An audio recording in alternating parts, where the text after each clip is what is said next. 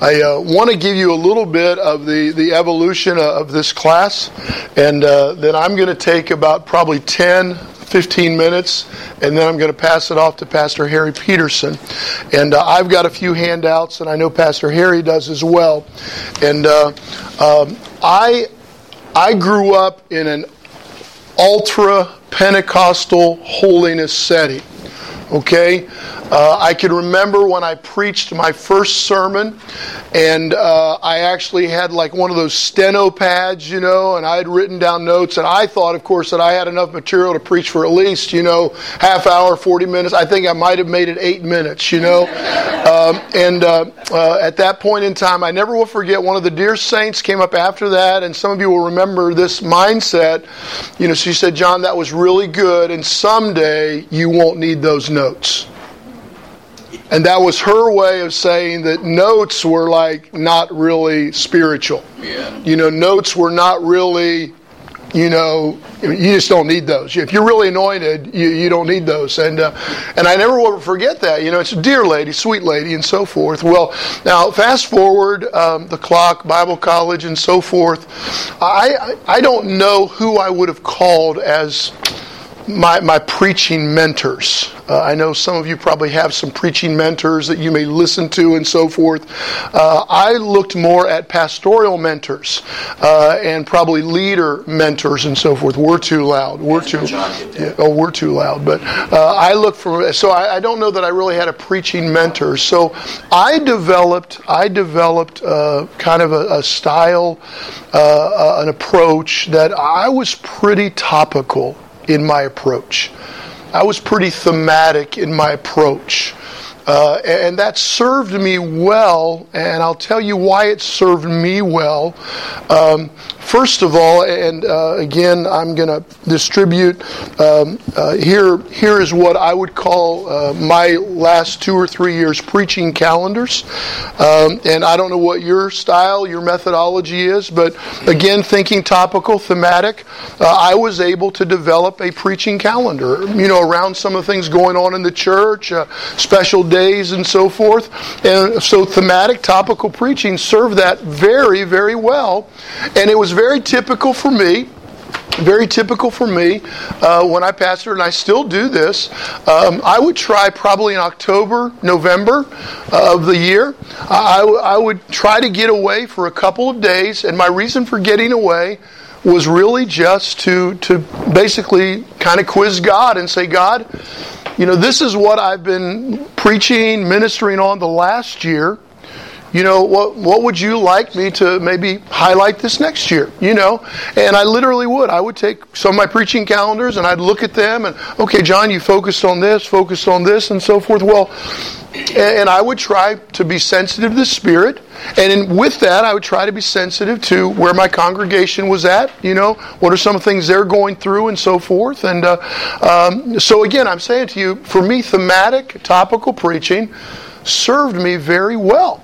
And it also afforded me the opportunity that, if I knew that I was going to be doing a series, in maybe July on freedom in the Spirit or the independence of the Spirit, well, then any of the reading that I was doing, if I caught something, oh man, that would fit really well with that, or that would go well. And so I found myself, even my devotional reading or I was always kind of gravitating to, okay, that'll work, and maybe an illustration, maybe something. And so I'm just telling you that and I've done this now, 39 years, okay? I know I don't look that old, but, I've done this for 39 years. And so I was always very much thematical. Now, again, would I slide into exegetical a little bit? Would I slide into that? Sure I would. No question about it. But my main default was topical, thematic preaching.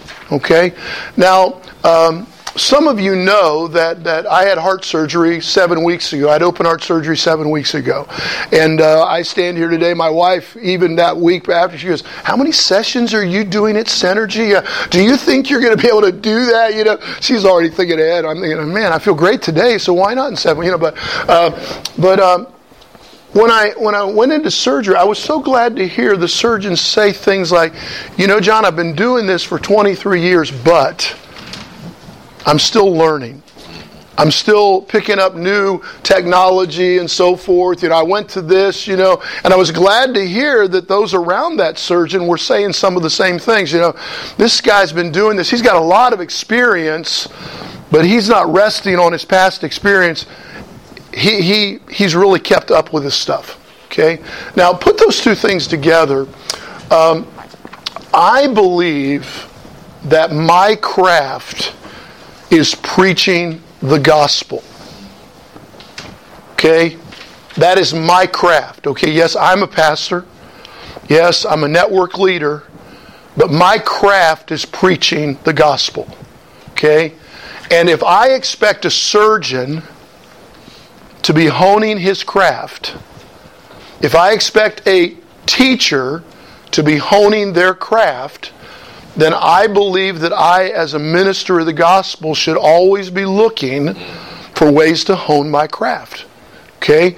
Now, so about a year and a half ago, and Harry and I have talked several times over the last year, about a year and a half ago, I don't know what your reading schedule is, but I try to read about 4 or 5 books a month. Now, again, that puts me on pace about a book a week, but about a year and a half ago, randomly, I started reading multiple books on preaching, on the craft of preaching, and this position, and so forth. And now we're not talking theology; we're just talking preaching, And over and over again, I was running head on into expository preaching. And I thought, these turkeys, you know what? And a couple of times I was about ready to put the book down because, this isn't me, I don't need this, but I just kept reading these books. And coupled with that, I have several friends, a couple who are profs at Bible colleges and so forth. Just again, randomly, I'm sitting down with them and they're telling me about, oh man, I'm preaching through. And I'm like, you're preaching through what? And I'm like, man, it would take me 5 years to preach through that book, And, I'm preaching through, and I forget some of them now, but one of them was like they were preaching through Leviticus. No, not really, but, and I'm thinking, how do you do that, And why would you want to do that, I get bored with the subject matter after, 2 or 3 Sundays, I can't imagine, So I'm just telling you that been on this journey for like a year and a half, and so in those conversations, and this is very un-Pentecostal, so don't take notes here, and I'm going to shut the tape off, but I found myself, the last probably 6 months, I am experimenting with expository preaching. And again, I'm being prompted by the Spirit on those things and so forth. I preached last fall at the church I pastor, October, November. I stopped in December because of Advent season and so forth. But I preached through the book of Jonah. Okay? And it was interesting, because there was one Sunday I basically got through one verse. Okay? And it's just, so right now, beginning this year, I began preaching through Philippians. Okay? Now, I was out of the pulpit for 4 weeks because of my surgery and so forth. But, the first Sunday, I spent the first Sunday on grace and peace to you. And it's very not topical, okay? And I don't know how long I'm going to stay in this vein, but this has been a journey for me, okay? And so in talking with Harry and so forth, Harry is an expository, exegetical preacher, okay? And I think you've done that probably all of your ministry, or most of your ministry. And I've talked to several, and some of you, even as I say that, you can think of names in our fellowship in Ohio. Oh yeah, they're expository preacher. And I'm just telling you, for me, this is a new journey for me. The other thing that I would say to you is that I thought in my brain, because I wasn't wired that way, expository preaching, that's just hard work. Yeah, I've got to be honest with you, okay? And I'm lazy, okay? I'm lazy, okay? I am full-time at the network, and most of you know that full-time means more than full-time. And I'm pastor at church, okay? So when I thought about this journey I thought, I don't have time. I really don't have time. Now, for me right now, it has been more work, not because it's harder, but because I'm stepping out of my lane. Okay? I'm stepping out of my lane. But I'm finding that it is getting easier. Now, I don't know how long I'm going to be in Philippians. But I'm ready to be there for several months if I need to be. Okay? Now I'll probably take a break, Palm Sunday, Easter. I'll probably step away and be thematic, on those. If we have a holiday like that, I'll probably step away. We have a missionary that comes in and so forth. But the other advantage for us, and I'll say me, is right now in the setting that I pastor, our Wednesday night is a review of the Sunday morning message. Okay? So whatever is preached on Sunday, we bring that to the Wednesday night, and we just have a discussion. We ask some. I'll prepare questions. Hey, I was saying this Sunday morning, and this is where do your thoughts go when you hear that, or when Paul says that, or whatever. So our Wednesday night, very much, and for me, the side benefit of this is I feel like it might be better for the people in my church to focus in on one truth a week or one passage a week than to hear one thing on Sunday morning, something else on Wednesday night, maybe something else in their care group, and they're getting all this smattering of stuff. Well, I would rather dig a little deeper around that one truth. Now, since we've begun this process, we have probably about 70 on Sunday morning at the church. This last Wednesday night, I had 27 adults. So they must be liking it too. They must be liking it too, because, again, it's just a discussion. So, for me... John, did you have a name that you called that on Wednesday? When you're reflecting on Sunday's message, did you call it something? Well, for us, we call the group the Adult Connection Group, but it's pulpit-based. So, but I mean, you're saying, are you calling this season, or that you're doing that, reflecting on Sunday? It's just pulpit-based. They know that it's pulpit-based in that what we talked about Sunday is going to be what we talk. So our Bible study is pulpit-based. Pulpit-based. And I entitled Philippians, Everyday Christianity. Okay? And that's another challenge I have with expository preaching, is because, it's not like the PowerPoints and things like that. You don't have a thematic. You don't have a topic. You've got to be a little more creative with the PowerPoints and all the techno and stuff. But I'm saying to you that this journey of mine, number one, is I feel like there's times that as a fellowship, we focus on leadership. We focus on some other skills. And for me, I don't want us to forget that we are preachers of the gospel. And that we, just as much as honing our leadership skills and honing our pastoral skills or whatever, I feel the need to keep it in front of us that we're preachers. Let's improve our preaching. Let's improve our preaching. Now again, my venue of listening has changed because now I'm listening to people who are expository preachers. You understand what I'm saying? My podcast list has changed over the last year. Because now I'm listening to, this guy, Pastor Harry's given me several references in that. Shane Johnson, who is Prophet Malone, he's given me several. Josh Williford, is an expository preacher. These are some random conversations that I was having, like, what's going on here? These guys are ganging up on me, And probably I'm a heretic right now just by talking like this. But I'm giving my journey that led to this class. And so I'm going to turn it to Harry. He's going to focus in on expository preaching.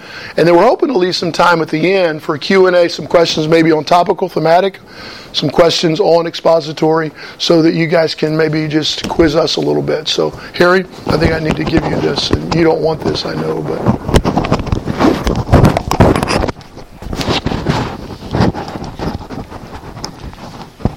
Well, my name is Harry Peterson, and I always like to tell people I pastor the largest and fastest growing Assembly of God church in all of Sydney, Ohio, because we're the only Assembly of God church in Sydney, Ohio, but it's so much cooler to say it that way.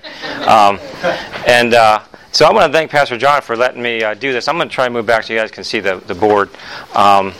Yeah, we just celebrated our 16th, or this will be our 16th year at Cornerstone in Sydney. We planted a church. We just hit our 3-year anniversary for Cornerstone Piqua, about 17 miles away, and it has actually now, after 3 years, become a financially independent church from us, and so excited just to see God do some things. And this is just one of my favorite topics, because I too, like Pastor John, I grew up in the hyper charismatic, I don't know what you want to call it, background. That's my background. If you guys remember all the PTL stuff and the Robert Tilton, I remember visiting his church when I was in Bible college, that kind of stuff, and remember the Peter Popoff crazies. Anyhow, all that led me to realize, again, why Paul wrote, I saw firsthand why he wrote in Galatians, 1, what he wrote, but yeah, I was talking to Josh Williford yesterday, and he mentioned a very important thing. He gave this quote that I said, hey, I have that book with me, but I didn't put it in my thing, so I'm going to read it to you. It says, when expositional preaching is not so much about how a preacher says what he says, but how a preacher decides what to say. It has to be marked by biblical content. When a preacher exhorts a congregation on the topic of his choosing, using biblical text only to back up his point, he will never preach more than what he already knows. And so expositional preaching requires more. It means that aims to make the point of the biblical text the point of the sermon. And that is very true. And that's why I do that, especially in a junior. And again, Pastor John's been very gracious, because I've only been in ministry probably 20-some years, full-time for the last 20-some, between youth ministry and then taking this church. But it seems like there's a shift, and we're in this mode of wanting to keep people happy, keep them busy, make them buy into stuff, and that kind of bothers me. I was talking to a friend of mine. He got released from a military position. He wasn't the lead pastor, but the lead pastor had to resign, and so he lost his job because of that as the church transitions. And he told me something just a couple weeks ago that astounded me as I was preparing this. He said the pastor used to send his message to the associate pastor on Friday and say, I need you to insert some scripture in here. That goes along with what I want to say. Saints, that is not the way to preach. Do not do that. Do not have your idea, your thoughts, and then say, I'm going to insert some scripture here, because to me, that's if you want it to fit what you want to say, then you're doing something wrong. And there's a really great quote here from David Helm. Some ministers use the Bible the way drunk uses a lamppost, more for support than illumination. And we need to be careful not to become that, okay? That's a great quote, because that's a terrible way to preach. To think that we know more than God does. To me, that isn't leadership, that's arrogance. Seriously, it really is. And so I came into this church back in 2002, after years of volunteer ministry, youth ministry, and all that kind of stuff. And again, seeing what I saw, especially through the 80s and the 90s, and I know why Paul wrote this in Galatians, where he said, I'm astonished that you are so quickly deserting him who called you in the grace of Christ and turning to a different gospel. Not that there is another one, but there are some who trouble you and want to distort the gospel of Christ. But even if we or an angel from heaven should preach to you a gospel contrary to the one we preach to you, let him be accursed. As we have said before, so now I say again, if anyone is preaching to you a gospel contrary to the one you received, let him be accursed. And we know what Timothy says here in 1 Timothy 5, let the elders who rule well be considered worthy of double honor, especially those who labor in preaching and teaching. Is that the right... Oh, there you go. Sorry, I went too far. All right, and then, because Paul valued preaching, saints, he really did. He went on missionary journey so he could preach the gospel. That was part of it. So, again, until I come, devote yourself to public reading of Scripture, to exhortation, to teaching. Do not neglect the gift you have. Saints, preaching is a gift from the Lord. And we need to hone that, as Pastor John said, we need to hone that. All right? Do not neglect the gift you have, which was given you by prophecy, and the council of the elders laid their hands on you. Practice these things, which what? Exhortation, preaching, teaching, reading of the Scriptures. Immerse yourself in them so that all may see your progress. Keep a close watch on yourself and the teaching. Persist in this, so by doing you will save both yourself and your hearers. This is Paul's apostolic command to the preacher Timothy, but also, saints, I believe, since the Bible is divine, it is to all preachers, okay? So Paul knows this church is having trouble. Timothy is a young man. The deacon, the deaconesses are giving him trouble. They're not leading the right way anyhow. So he says, here's the solution, Timothy. Until I get there, here's what I want you to keep doing. Read the Scripture publicly, exhort the people in what was said and what you just read, and teach. That's the solution to the church problem. And I'm going to tell you what, that's the solution to a lot of our church problems, is just doing that. Prioritize preaching the Scriptures. And I love how Paul says, practice or do public reading of Scripture. And what has changed for me, and it almost seems liturgical, but it's not, is before I step in the pulpit, I now have 1 or 2 readings. Whatever if I'm reading from the Old Testament, I'm going to have some New Testament readings that are basically that have drawn from the Old Testament. Or if I'm preaching from the New Testament, I'm having them read something that it's getting what it's drawing from, because that is what the New Testament is built on, is the Old Testament Scriptures. You just see constant references, and plenty of Bibles and things would show you that. Look at those references, see how they relate, and that will help you keep the Scripture in context too. But so I have that now before I speak, and the reason I do that, again, this is. Let God speak before you ever start speaking. Let God's Word speak first. Let it do something in the heart of people so they can receive what you're about to say. And if we believe what Romans 1:16 says, I'm not ashamed of the gospel. It's the power of God for salvation to everyone who believes, to first the Jew and also the Greek. So if you really believe that, I mean, it'll show in how much you give to God's Word. I'm serious. Are you going to give one verse, and then again, not that there's anything wrong with that. I understand when you do expositional preaching, but some people don't do that. They take a verse and then they want to read it, and then go off on whatever subject they were going to talk about. So, I mean, if you think your words are more important than God's words, then you really have a complex. I mean, seriously. All right, so we live in this culture that is, I think, trying to infect the church by telling us that God's, the revelation that God has of Himself through the Word is insufficient. And it's not. I mean, it isn't. His Word tells us that. All Scripture is breathed out by God and profitable for teaching, for reproof, for correction, and for training in righteousness. So we're called, saints, to preach and to teach what to believe and how to live. That's what we're called as pastors. That is our calling. That's what we're supposed to do. Teach and preach what to believe and how to live. And that can't happen. It cannot be taken lightly. And it shouldn't be given second place in the church setting. It is the primary thing that we're supposed to do. It really is. And I think the best way we can do that, and again, not the only way, because I agree with Pastor John. We're going to have, holidays and things like that pop up, but the primary way is through the exposition of Scripture. And the word exposition simply means a setting forth. It's an explanation of this is what it says. It's a form of preaching that details the meaning of the particular text. You're looking at it and saying, this is what it means in its historical context. It explains what the Bible means by what the Bible says. This is what it means because this is what it says, and this is what it says because this is what it means by that. So exegesis is a technical and grammatical exposition. And what it means is carefully drawing out of the text the exact meaning of the passage in its original context. Because again, a lot of things were written to the Israelites, to the Jews. They're going through something. There's a reason why God is He's in a tent, He's in a tabernacle. There's a reason it's written in a certain way. We need to understand that. So again, expositional preaching involves explaining what the Bible says to a contemporary audience. Oh, did I get that right? I don't want to miss any of the. Is that where I need to be? That's where you were.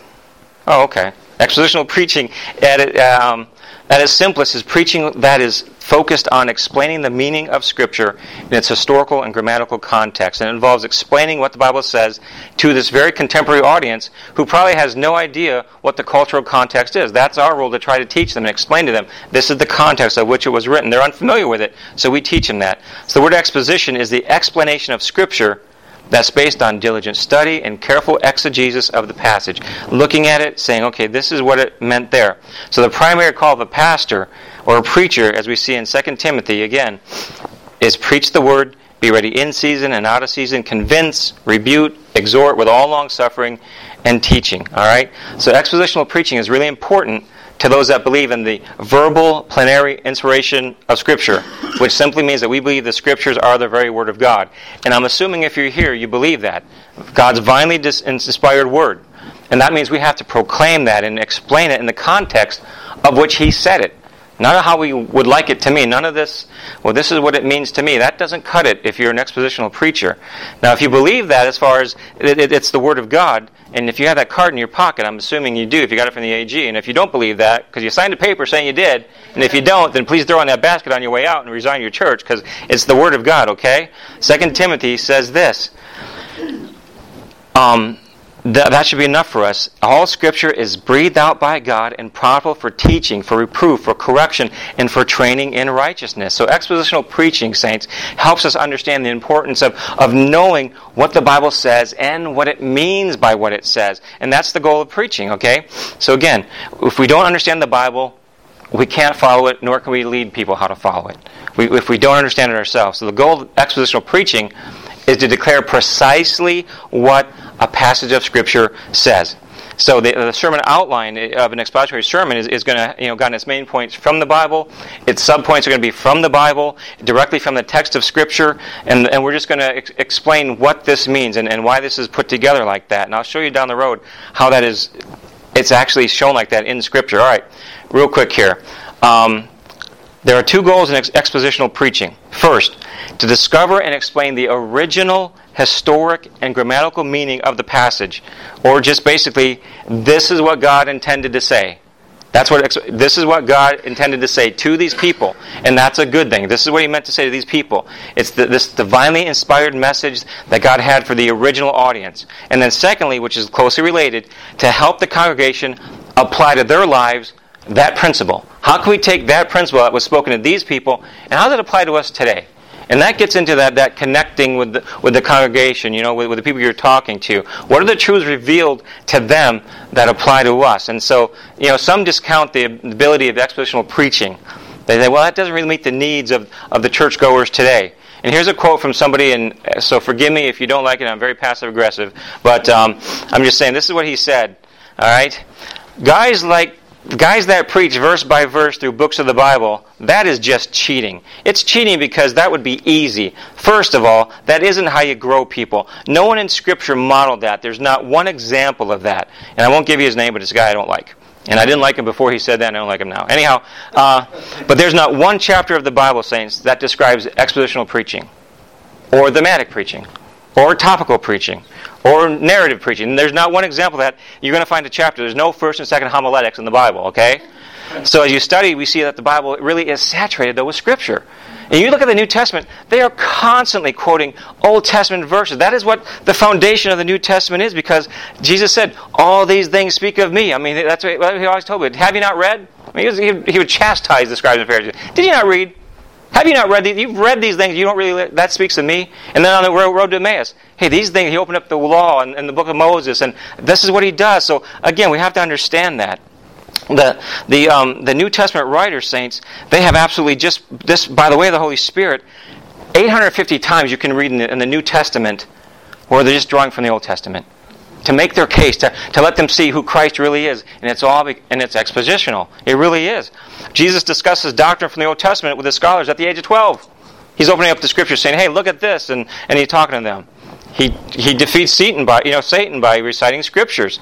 Jesus contends with the Pharisees over the Scriptures. And we see that the Sermon on the Mount, the most amazing sermon ever preached, listen, that is just an outline. Listen, that was a huge sermon, and it was an Old Testament expositional scriptural sermon is what he did there. If you think that was the whole sermon, then you don't understand Scripture. That was just an outline of what Jesus was preaching in Matthew there, 5 through 7, whatever. That's a lot there, saints.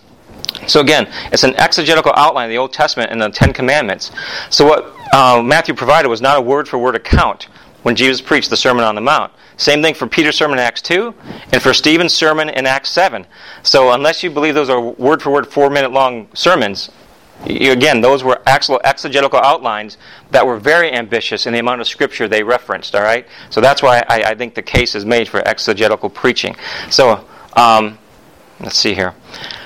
To say something like it's cheating overlooks the fact of what the Bible says of itself, and that is that the Word of God is living and powerful and sharper than any two-edged sword, piercing even to the division of soul and spirit and joints and marrow. It is a discerner of the thoughts and intents of the heart. That's what the Word of God does.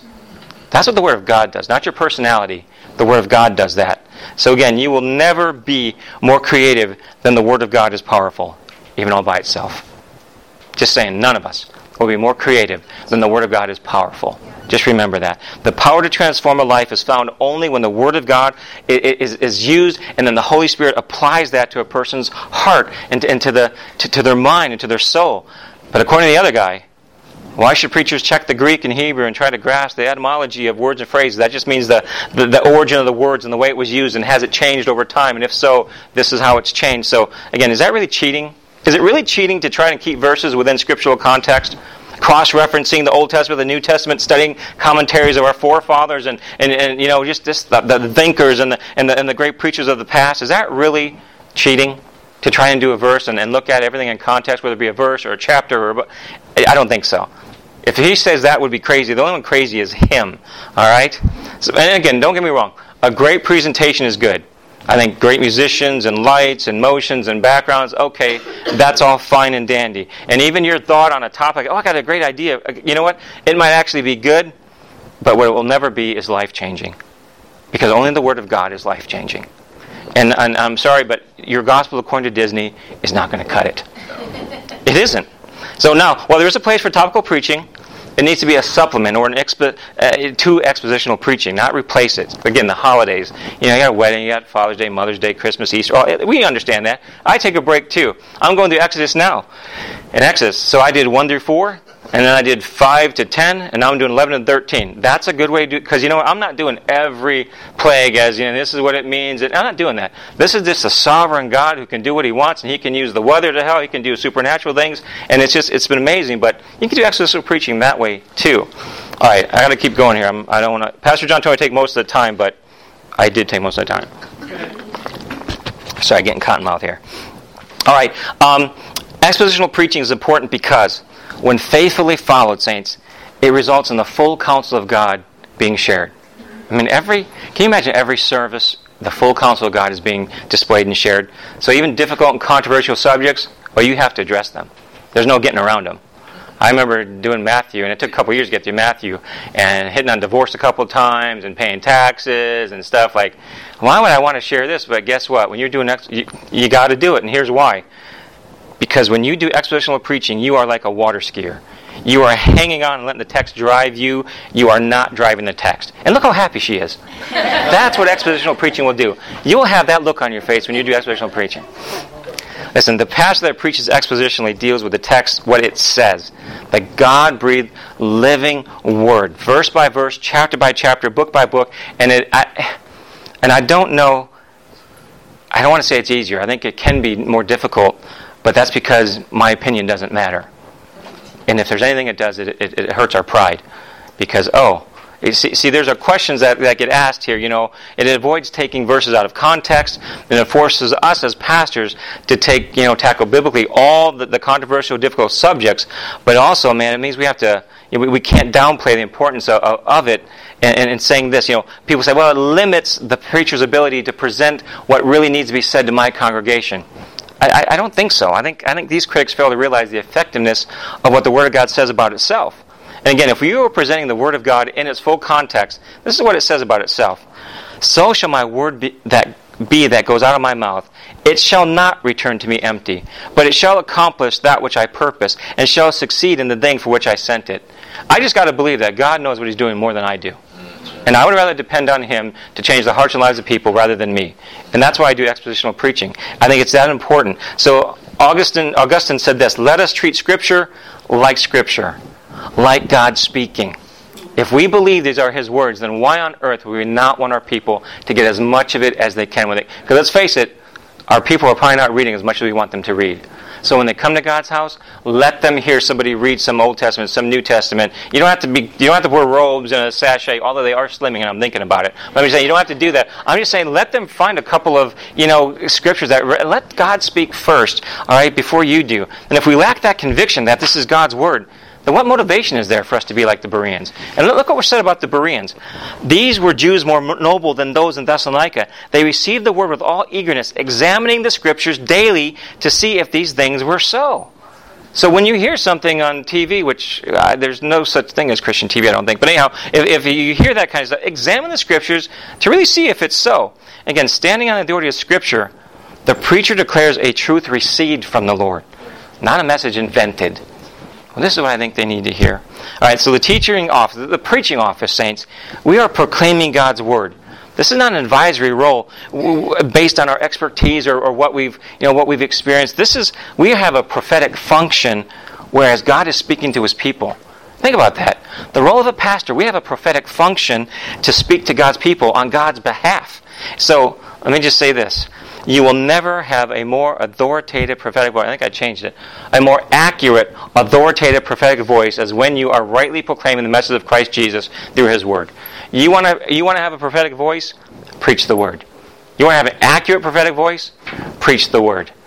You want to have an authoritative prophetic word? Preach the Word and let God speak. And that's why we do it. So churches today produce surveys to measure expectation for worship. Would you like more music? What kind of music? How about drama? Is our pastor, preacher, is he creating enough creative stuff to get you in? And like, you know what? Here's the questions expositors have to ask. Will I obey the Word of God? How does my thinking have to be realigned by Scripture? How must our behavior change in order to line up with God's Word? Those are the questions you have to ask when you're preaching expositionally. Because those questions reveal a true, authentic submission to the authority of God and a reverence for His Word. Again, not people's preferences. Again, only God can build a church. You may be able to gather a crowd. Only God will build His church. So, number 27 here on the slide is, if you do not do exegesis, which is technical and grammatical exposition, a careful drawing out of the exact meaning of a passage in its original context, you're going to end up doing what I see all the time, and it drives me nuts. You're going to do eisegesis, which is you're imposing your interpretation into or onto the text, which is hey, here's my sermon, put some scriptures in there for me that back it up. Leaning against the light post, not looking for the light from the light post, all right? And today I'm telling you, now I hear this thing, and we have to call anything, but there's nothing but called the narcigesis, which means everything becomes about us. And I'll tell you, those type of people, forgive me, they seem to be getting elevated. But anyhow, the gospel becomes so man-centered because we have to make everyone feel good and keep them happy and get them to buy in. And you know what? 1 Corinthians says this, for Jews demand signs and Greeks seek wisdom, but we preach Christ crucified, a stumbling block to Jews and folly to Gentiles. But to those who are called, both Jews and Greeks, Christ, the power of God and the wisdom of God. Saints, the world wisdom will never understand God's plan of redemption because it makes no sense. How could it make any sense? Jesus' wisdom that He brought when He came is totally opposite to the world's wisdom. And when Jesus came, He brought a wisdom and knowledge of a different kind that humanity was not used to. Oh, good, it came back. Listen, Paul's words were not wisdom or power. It was foolishness. 1 Corinthians 1:21. For since the wisdom of God, the world through wisdom did not know God, it pleased God through the foolishness of the message preached to save those who believe. So no one by worldly wisdom has ever come to know God. They just haven't. But God in His wisdom, saints, has chosen to make Himself known through the cross, through the gospel message, through what we preach. From Genesis all the way to Revelation, you can see the scarlet thread of Christ Jesus from the beginning all the way to the end. He is promised there in Genesis all the way to the end, saints. He's there. That's what we preach. And yet it seems that the world wants to use worldly tactics and ideas to draw people to Christ. It just doesn't make any sense to me. God will never allow Himself, saints, to be the pastime or the amusement of people that say, I'd like to know more about God, but you have to explain it to me to where it makes sense, because it's not going to make sense. Unless the Holy Spirit's already active in what you're saying and active in that person's life, God is not going to allow Himself to be the pastime of an amusement for people that are cunning and capable. And again, this is because God owes no man anything. And we know that. He owes no man nothing. So again, when a man cries out and asks God in repentance and turns towards Him, He saves. Our goal is just to preach, proclaim, and let God do the saving. So that's why Paul and we are to preach the gospel of Christ Jesus and the cross, because it says it's the very power of God. And if you've seen the cross from God's perspective, then it makes sense. If you look at it from a human wisdom, it makes no sense, which is what 1 Corinthians says here, which none of the rulers of the age knew. For had they known, they would not have crucified the Lord of glory. Had they known who Jesus really was. And again, we know what He was spoken of in the Old Testament and about His crucifixion and prophesied about, and that He's going to be a king that reigns. But think about it from the human wisdom standpoint. Okay, how many remember Princess Diana getting married? I'm old enough to remember all that. Man, that was a huge deal. And you know, the Queen has said that she is going to step down when she hits the age of 95. She's been like 65 years in power. She's going to step down. And Prince Charles will then be king. All right? I mean, and you know he is not well liked. All the Camilla thing and all that. My mom used to have People magazine out with all this stuff on it, so, you know. But I'm just saying, listen, here's the gospel message. the king is coming and he's going to be assassinated so he can reign. That is not human wisdom. Listen, the only way Prince Charles is getting in is if he assassinates his mother, not if he gets assassinated. So it makes absolutely zero sense. And saints, you will never make it make sense. The Holy Spirit does that. So we just have to proclaim the Word, and the Holy Spirit does a job, and He does the work of regeneration, He does the work of opening our eyes, He makes us lead us to repentance and all. That's the Holy Spirit's job. So again, the gospel makes no sense to the world. And if we're preaching the cross right, it's going to be foolishness. Just letting you know, it really will be. But His sheep know His voice. But that is what Christ did. It's unthinkable, it's unimaginable to us, but that's what Christianity is all about. It's a very strange message because it's not from this world. And the proud will never accept Jesus because they have no part in trying to find God. God found them. God's done all the work. I mean, think about it. None of us like that idea, but I have no part in what... No, you don't. You have any part in that. None whatsoever. And you've all heard these things. Well, God is like an elephant, and some of us are holding his trunk, some of us hold his ear, someone has his leg, someone has his tail, and we run into these people. See, here's the deal when you do expositional preaching. You can say, nope, because when the elephant speaks and tells you exactly what it is and says, hey, you're on the wrong part, you don't know who I am, it doesn't matter. So that's an irrelevant idea for people to say, well, we all have a little piece of God. No, we don't. The elephant spoke. We know exactly who he is. I'm the great I am. I'm the sovereign King of Kings, Lord of Lords. You know exactly who I am, and He gave us His Word so we can proclaim that. Or the one where everyone's on a path, God's on the mountain, and we're on these different paths at the bottom. So, you know what? Here's the problem. Not only are our legs broken, and our arms broken, and our back broken, our necks are broken, and our heads are bashed in, and by the way, we're dead.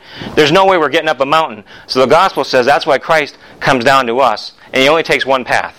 And it's through Christ. So, again, those things are... Because we're dead. We're dead in our trespasses of sin. So expositional preaching, it does away with all those types of thinking, and it doesn't even give room for them to make sense. But again, the Holy Spirit will do all that. All right, I'm going to wrap up here, because Pastor John told me to take majority of time, which I have, so I'm going to try to hurry up here.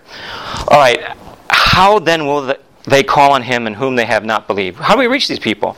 How are they going to believe in Him who they have never heard? How are they to hear without someone preaching? How? That's how we're going to do it.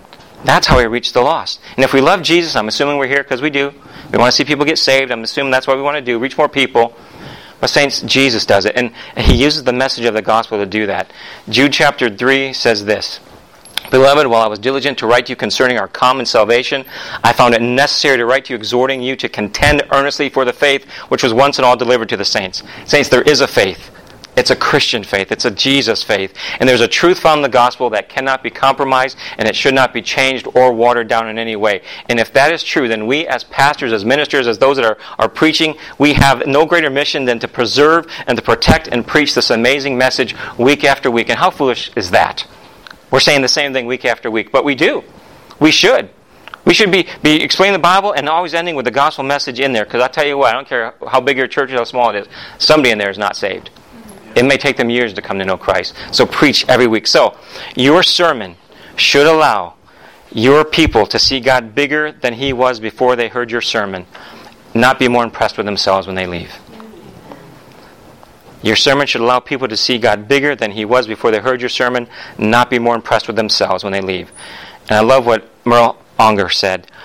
No matter what, this is a long one, no matter what the length of the portion explained may be, if it is handled in such a way that its real and essential meaning is as it existed in the mind of the particular biblical writer, and as it exists in the light of the overall context of Scripture, is made plain and applied to the present day needs of the hearer, it may properly be said to be expository preaching. It is emphatically not preaching about the Bible, but preaching the Bible. What saith the Lord is the Alpha and the Omega of expository preaching. It begins in the Bible and ends in the Bible, and all that intervenes springs from the Bible. In other words, expository preaching is Bible-centered preaching.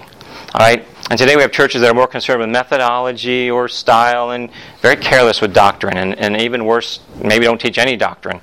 Let me tell you something. If you can preach your message in a Jehovah's Witness or a Mormon tabernacle and it not be offensive, you're not preaching the gospel.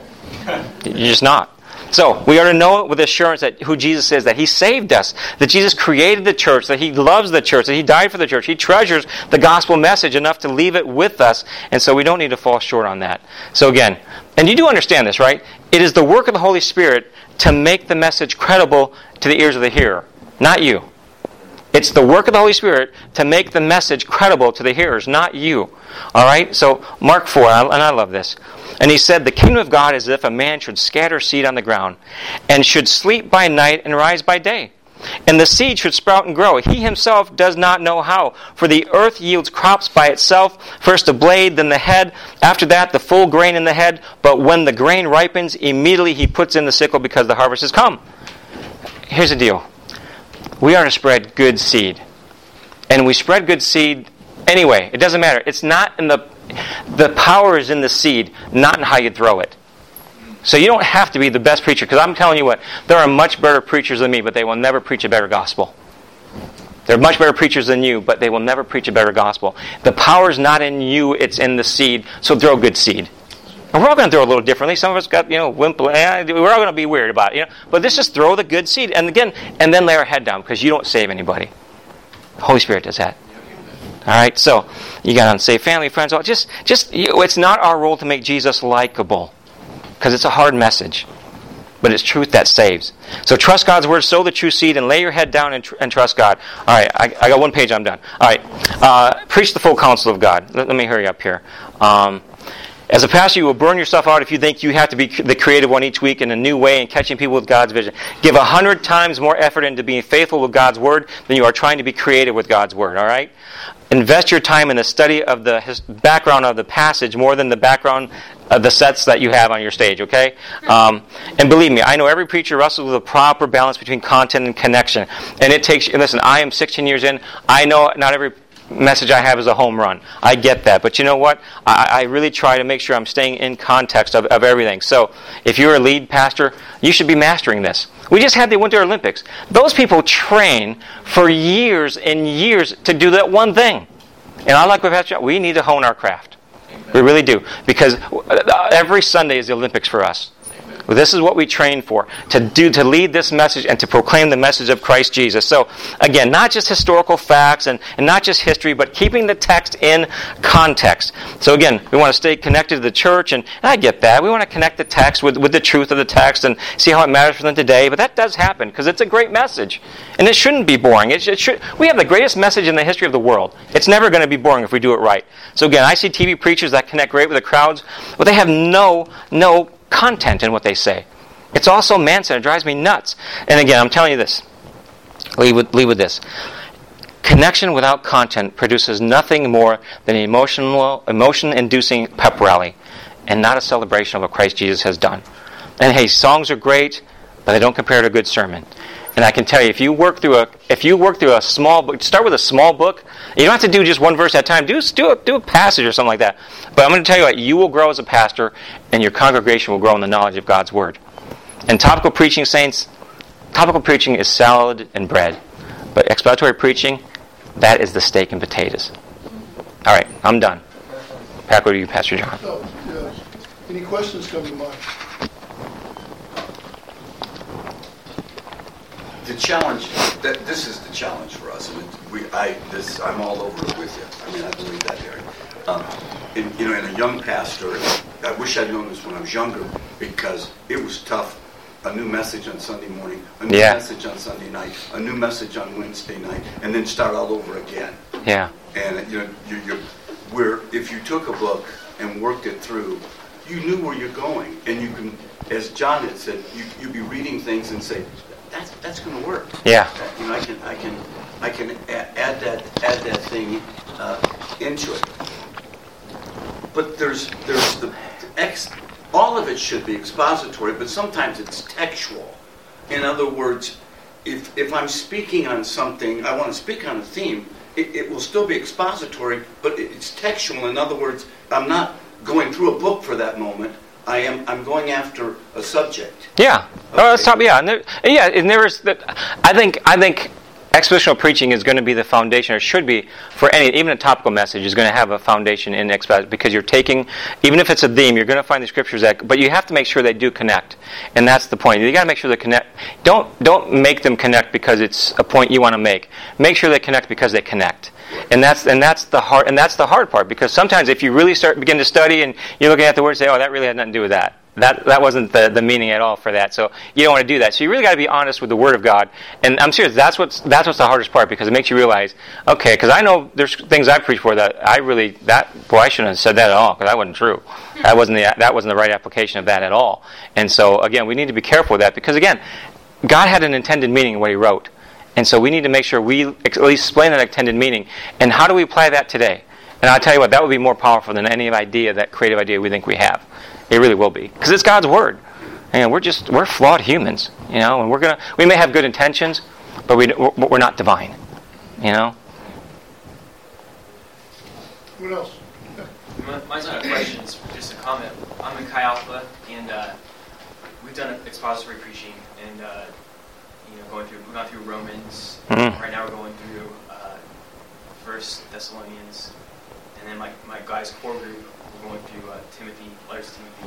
And so I think I really love about doing this is that I notice a real lack of biblical knowledge in my students. Yeah. And so what I think a benefit is that I've just seen that they're kind of learning how to slow down and study God's Word by me modeling it to them a little bit, where I can kind of show them through what we're preaching, like, hey, listen, God's Word is deep, and guess what? It's relevant. Yeah, yeah. So, you ever see those YouTube videos, like you ask college kids about like just American history? They don't even know American history. I'll tell you what, they do not know biblical history either, and it wouldn't hurt any of us to sharpen ourselves up on that either. I think I have a question. Yeah. Okay, so I get this. I'm driving with this. Something I want to learn how to do is they have open mic nights in Mars. Chi Alpha. They have open mic night, and I've heard of how people can go and storytell passages of the Bible, and essentially you're preaching at them, but in a way that they would take it. And so I'm trying to figure out, how do I learn storytelling, and is that different than expository, or is there a way to be a storytelling expository? I don't know. I tell you, I took a book. I read a book on the prodigal son, and it was a phenomenal book, and I condensed it to one sermon. And I remember a couple people got, that was the best sermon you ever preached. And I'm like, really? Because all I did was take the main points of this, but they were so good. And it was like, it showed me things I'd never seen in the story of the prodigal son, and the different, the way Elijah, and what it really meant to eat pods, and what it meant for to attach himself to someone, what that meant. And so I condensed it, and I did a narrative sermon, and I got to, it was the best. It connected with our younger people. That was 2 younger people came up and said that. And so I think there's a good way to do it. Yeah, you need to find, but make sure again that read a bunch of different things, read a bunch of commentaries on it, and piece together something out of that. And find those biblical truths, but make sure they're truth. They're not just, I'd like for it to, you can't do it. Make sure it's just biblical truth. And there's a way to make it creative. God does still use us. He used human writers to write this, but inspired by the Holy Spirit. And you know what? When you're writing, again, you can be inspired to write also. It's not scripture, don't get me wrong, but you can inspired to write a sermon and go share or a narrative like that. Yeah, there's a way to do that. You have a resource. You have a big long list, but do any of them come to mind of they taught you how to do a narrative? No. Okay. Sorry, I wish I. Yeah, but I'm telling you, it does work. But I read a book on the prophet. I said that is phenomenal, and it was like, well, we did a study at our house on it, and then I just condensed everything into a message, and it was good. Okay, so it is possible. Yeah, it is possible. I'm a children's pastor, and if we're doing our jobs right, that's exactly what we do every week, and I would be happy to talk to you. And may I say something? The reason I stand here today is when I was 4 years old, before my parents divorced and split up, and I went through, my children's, I remember Sister Sue and now I can't remember her other name. Betty, sister, yeah. And you know what? They instilled in me the gospel of Christ Jesus and the Salerno butter cookie, which I remember eating the ends off. But you know what? That kept me to the age of 16. They instilled the gospel. And I'm serious. I love children's ministry because of that reason. I was 4 years old, and I remember saying to them, someday I'm going to be a preacher with a big black Cadillac. I drive a Prius, but anyhow, at least I got the preacher part down. But yeah, it was because of children's ministry, and it was so that is one of the best places to do that and to learn. In fact, up until last year, I would not teach Wednesday nights. I would teach a kids class because I think a pastor should always remember how to explain the gospel to the young ones. Yeah. They're going to Yeah. come to you that don't. That's the only way they can get it. Yeah, and my favorite story, a little 5-year-old Brock came up to me and he says, "Hey, Pastor, can we pray for my brother? He's sick." And I said, "Sure." And he said, "Okay." And he left, and he came back and he had brought a bunch of other kids around to make a circle so we could pray. And I thought that was the coolest thing. And he thinks he wants the pastor to pray with him and knows that, he's not the guy up there. That was cool. So, yeah, children's ministry is awesome. So God bless you. All right, sorry. Any other questions? What about languages? Learning the languages? That's God bless Google. Seriously, because there are so many resources right now, you can even hear it in the language. You don't have to. There's a great. I haven't bought one yet because it's so expensive. But the Logos Bible Study material. But there's one I have on here which I think is probably one of the best resources right now. It's the Blue Letter Bible online. It's got a lot. You can do a lot of research there. It does a lot of Greek and Hebrew. On Wednesday nights, I pull out the Greek and Hebrew on different words and say this is its meaning, and we have it do that. But yeah, these are. I need to. Would you help me hand these out? Thank you. Those are some resources there that I like to use. And again, always before you ever start anything, open up different Bible translations and read like the how they have it lined out. Because a lot of times you'll find great sermon outlines in that thing. Just they'll outline the whole book for you, or they have thematic. They tell you what the theme is and all that. Read a bunch of different Bible things like that. Go everywhere. Go to Ollie's and just open up Bibles and read it. Take a picture and take it home or something. But do that too. Any other questions? Oh, sorry. My situation is really strange and unique. I've never been a pulpit pastor. My ministry as pastor has been administrative, and I've done that for over 10 years. So my calling has been to support the church, business of the church, parliamentary procedures, all that kind of stuff. God bless you. And, my interest, and it has served me well in the area that I have done. Because that's my calling, that's my gifting. But God has been, in the last few years, taking me in a different direction. And I don't know why he's doing it, because I'm much older now than I was when I was, doing all this other stuff. I served with the Royal Ranger Ministry for over 35 years. But I own a Southern Gospel group. We travel all over the country. And we minister in all different kinds of churches. I mean, I may be in a United Methodist church, and then in a Baptist church, and just recently a Church of the Brethren, and Nazarene churches, and Pentecostal churches of all kinds. And the Lord has been requiring me, because I've been asked by the pastors to bring message. And I'm not used to that. So trying to hone the preaching skills, which God has never really called me to do, but yet He's requiring me to do some of these things, has been difficult. Yeah, and you will probably you would have to do, because you're going one time. I have one shot at. Yeah, and you're going to probably have to stay with topical unless you. And again, I don't know how much time you're given. So I usually preach about 35 to 45 minutes, and your people will get used to it. By the way, don't worry. People will. You train your people to do that. They will get used to it. Don't act like it's a big deal. 20 minutes an hour. It's very hard to do anything productive in that. Generally, when they book us to come in, if it's in a church, we sing at Dollywood. We sing everywhere. Can you get us tickets? Wait. Nothing. No, go ahead. Anyhow, if I'm given, probably an hour and 15 minutes, an hour and a half. To preach or to do the sing? Okay, wow. To do a concert.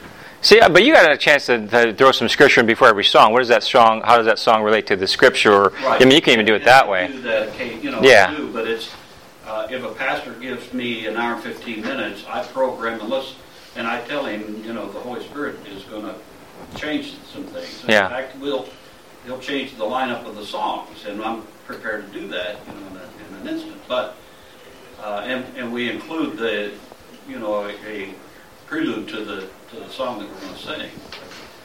And I tell the congregation right up front, we're not here to entertain you. We're here to bring the message. Yeah. And there's nothing more important than the Word of God. Yeah. No matter what we do today, the Word is the most important thing. Yeah. But I guess what I'm having problems with, and I'll do a message, and I'll try and condense it down to 10 minutes. Yeah, well, you have to in that setting. In a situation Yeah. like that. And but I'm struggling with honing that because I'm not used to doing that. Yeah. I'm not. Well, that almost goes with what. I'm not accustomed to doing that. Yeah. I'm accustomed to ministering. Bye. Thank you. Through gospel music. Yeah. Well, again, that's a whole different thing because you almost have to do it thematic because you have a way you can present the gospel through starting with some scripture, then a song that can lead from Genesis and go through Old Testament to New Testament. And you have a neat way that you can present the gospel that way, and throwing a scripture in there. But I don't know how you would do expository in that setting. Pastor John may have the insight on that because he is a much better singer than I am. But yeah, I would honestly, for you, I would almost have to say you'd have to stay on top of it. But you can present the whole gospel because you can start, with songs that apply from Genesis. I love the Old Testament. Yeah. And so I'll use the Old Testament, because the Old Testament points to the cross. Right. And so that's how I use that. But and then it even makes it more difficult because I'm speaking to other than Assembly of God people. Right. Still the same gospel. Same gospel saves us. So, yeah. Pastor John, do you have anything to add? Anyone that's in a staff role or something of that nature is going to be challenged to, quote, hone their preaching craft. And I think you're going to have to be a little more creative in those roles to be able to see that. And then, but at the same time, as far as expository, if I'm in a diverse setting, you're just preaching the Bible, that's going to fit with that. Right. This is the Word of God. Right. And so it's kind of hard to argue with. I'm very careful not to get on doctrinal things, because I'm in different churches. Exactly. Yeah. But we tell the pastor before we ever come in, we are going to give, or you can give an opportunity for someone to respond to the message. Sure. Or we're not going to do it. Right. And that is one thematic that I've come across in my reading the last year on expository preaching.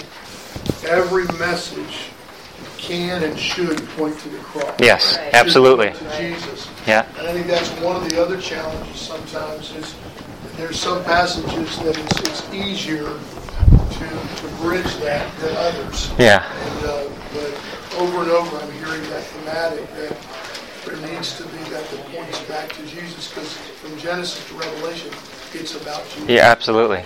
Absolutely. Well, thank you guys so much for coming.